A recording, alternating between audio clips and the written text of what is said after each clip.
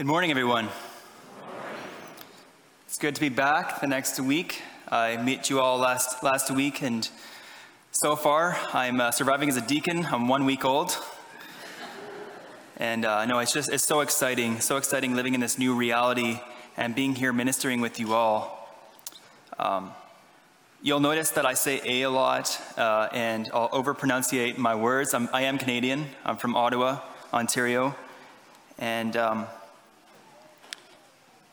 today in our readings, especially the first reading, we have a very important theme and message. The prophet Amos says to the people of Israel, "Woe to the complacent in Zion." I feel like this is a very timely word for our culture and for where we are. We've become complacent in our own lives. Just the other week, I was, looking online, and I saw that the new iPhone came out, the iPhone 14. And I bet a lot of people are going to be going out and selling their iPhone 13s and iPhone 12s to get the newest iPhone, because they just want the next thing to fill them, the next exciting thing in their life. The truth is, we live in a very materially saturated culture. We're so focused on filling that instant gratification, filling that void. But are we truly happy?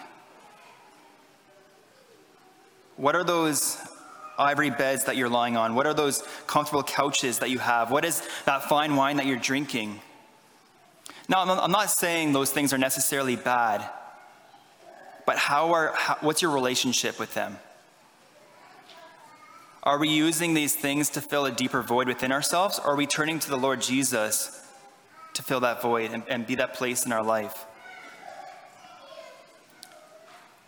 I'd like to share with you a part of my story about how the Lord shook me up from my complacency.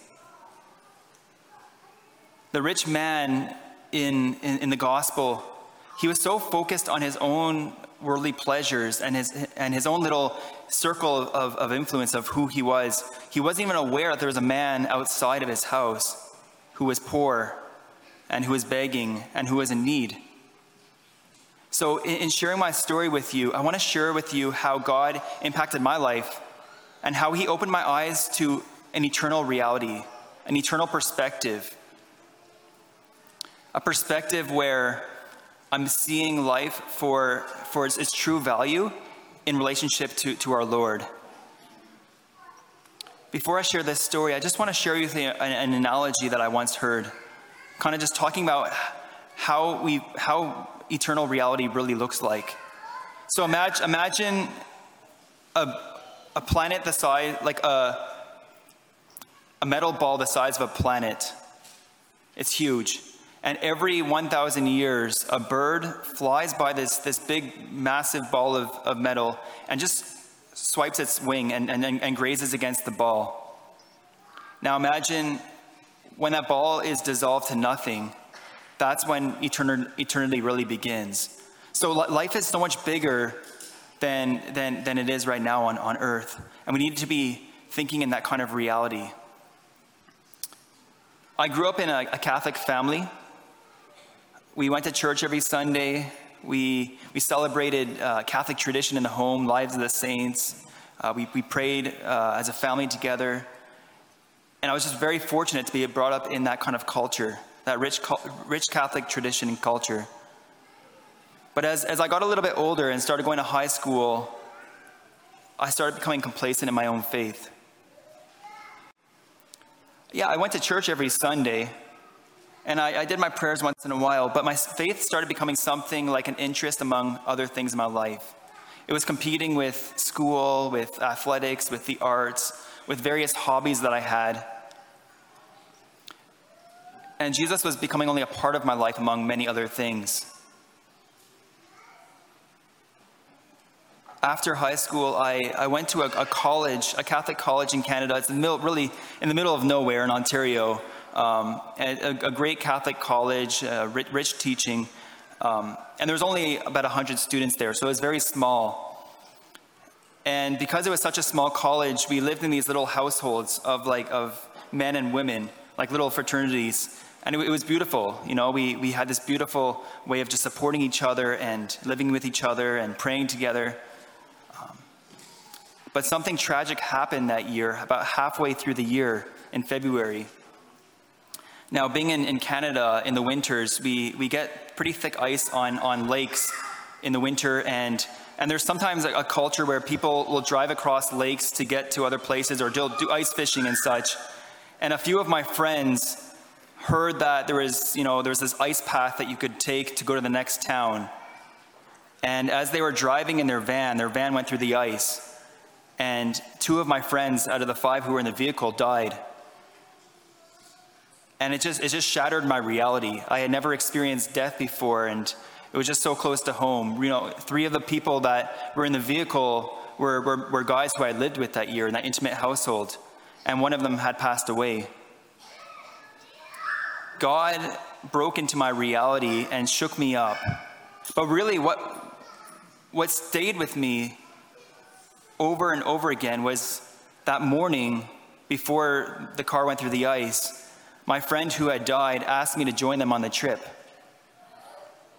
He said to me, "Kevin, would you like to go with us? We're going to go shopping in the next town."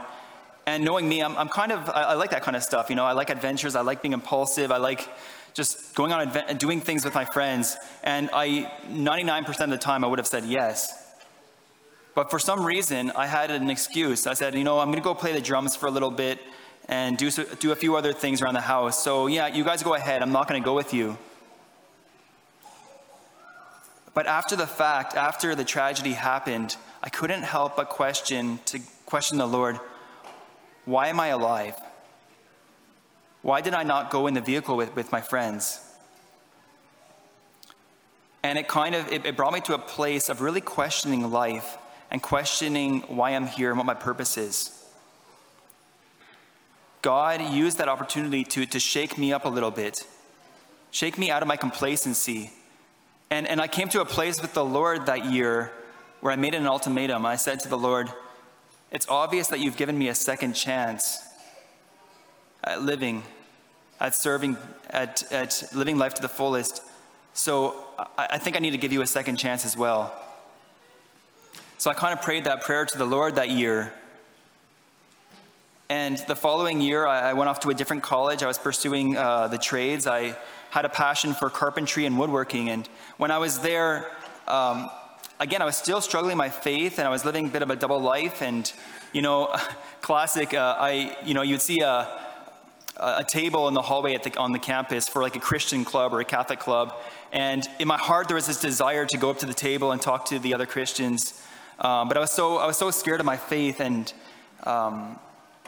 still kind of lukewarm that I just pretended like I didn't know who they were. And I would walk away with my friends and ignore those Catholic or Christian clubs on campus. But partway through that year, a few of my friends invited me to go to a conference, a Christmas conference put on by a group called Catholic Christian Outreach. They're a campus ministry in Canada that does university ministry. And I said, okay, sure, I'll go with you. And what happened there, again, shook me up. I was very, inspired by all the young Catholics there and the faith and how alive they were and just the enthusiasm. But one of the keynote speakers, during one of his talks, he posed this question to us. He said, imagine 2 diagrams. One where Jesus is a part of your life among many other things, and you're at the center. Now imagine a second diagram where Jesus is the middle of your life, and he's the center and source of everything that you do. And then he made it difficult for us. He said, I want to give you some time, and I want to ask you, where do you think you are? And I had to be honest with myself. And I sat there and I pondered.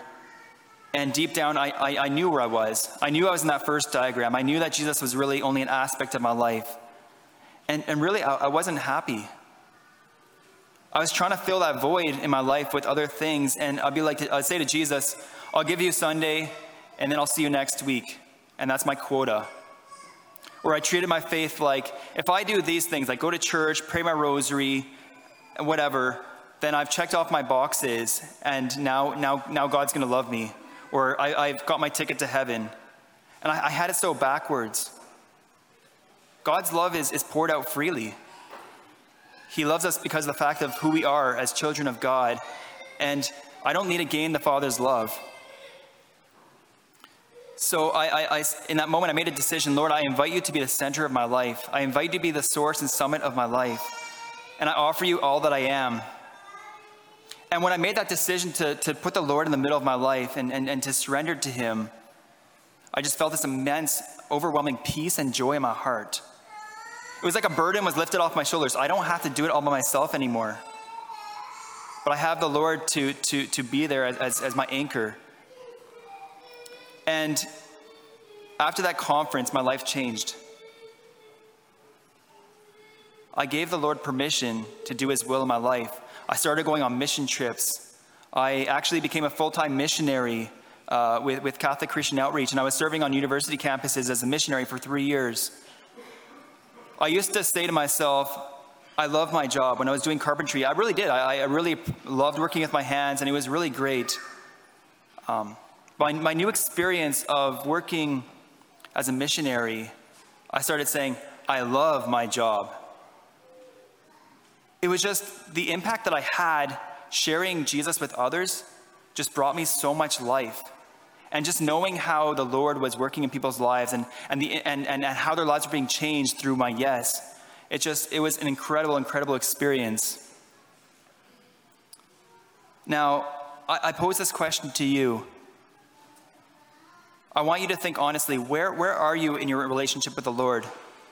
Is Jesus an aspect of your life among other things? Or is he really the middle and the source and the center of your life? As I was reflecting on this gospel, I read something from St. Augustine. And he's in reflecting on the relationship between Lazarus and this rich man, he said, you should be shocked by this gospel. You should be shaken to the core. But let us change our ways while we still have time. You know, our friend, the rich man, he waited too late.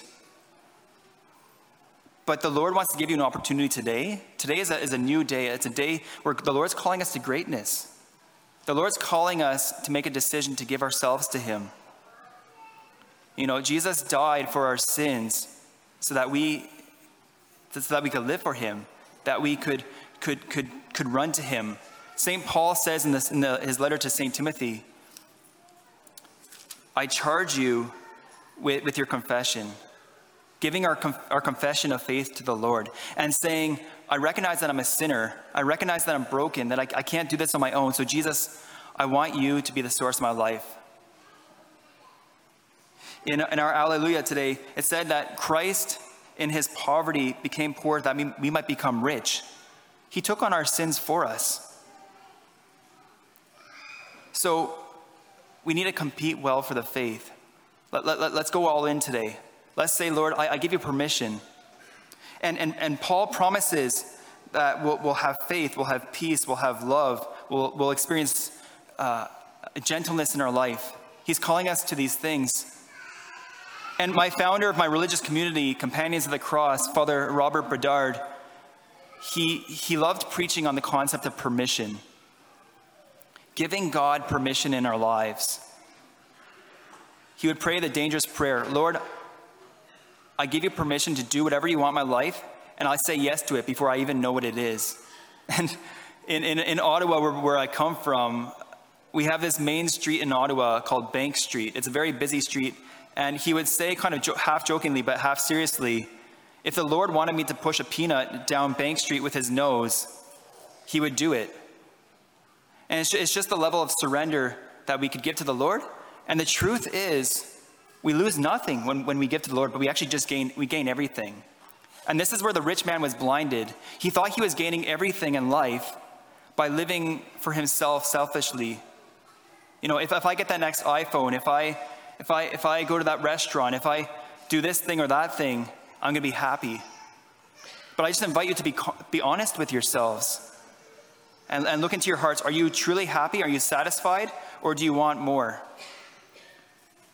There's this quote that I read from Pope Benedict XVI not too long ago, and it's very powerful. I'd like to share it with you.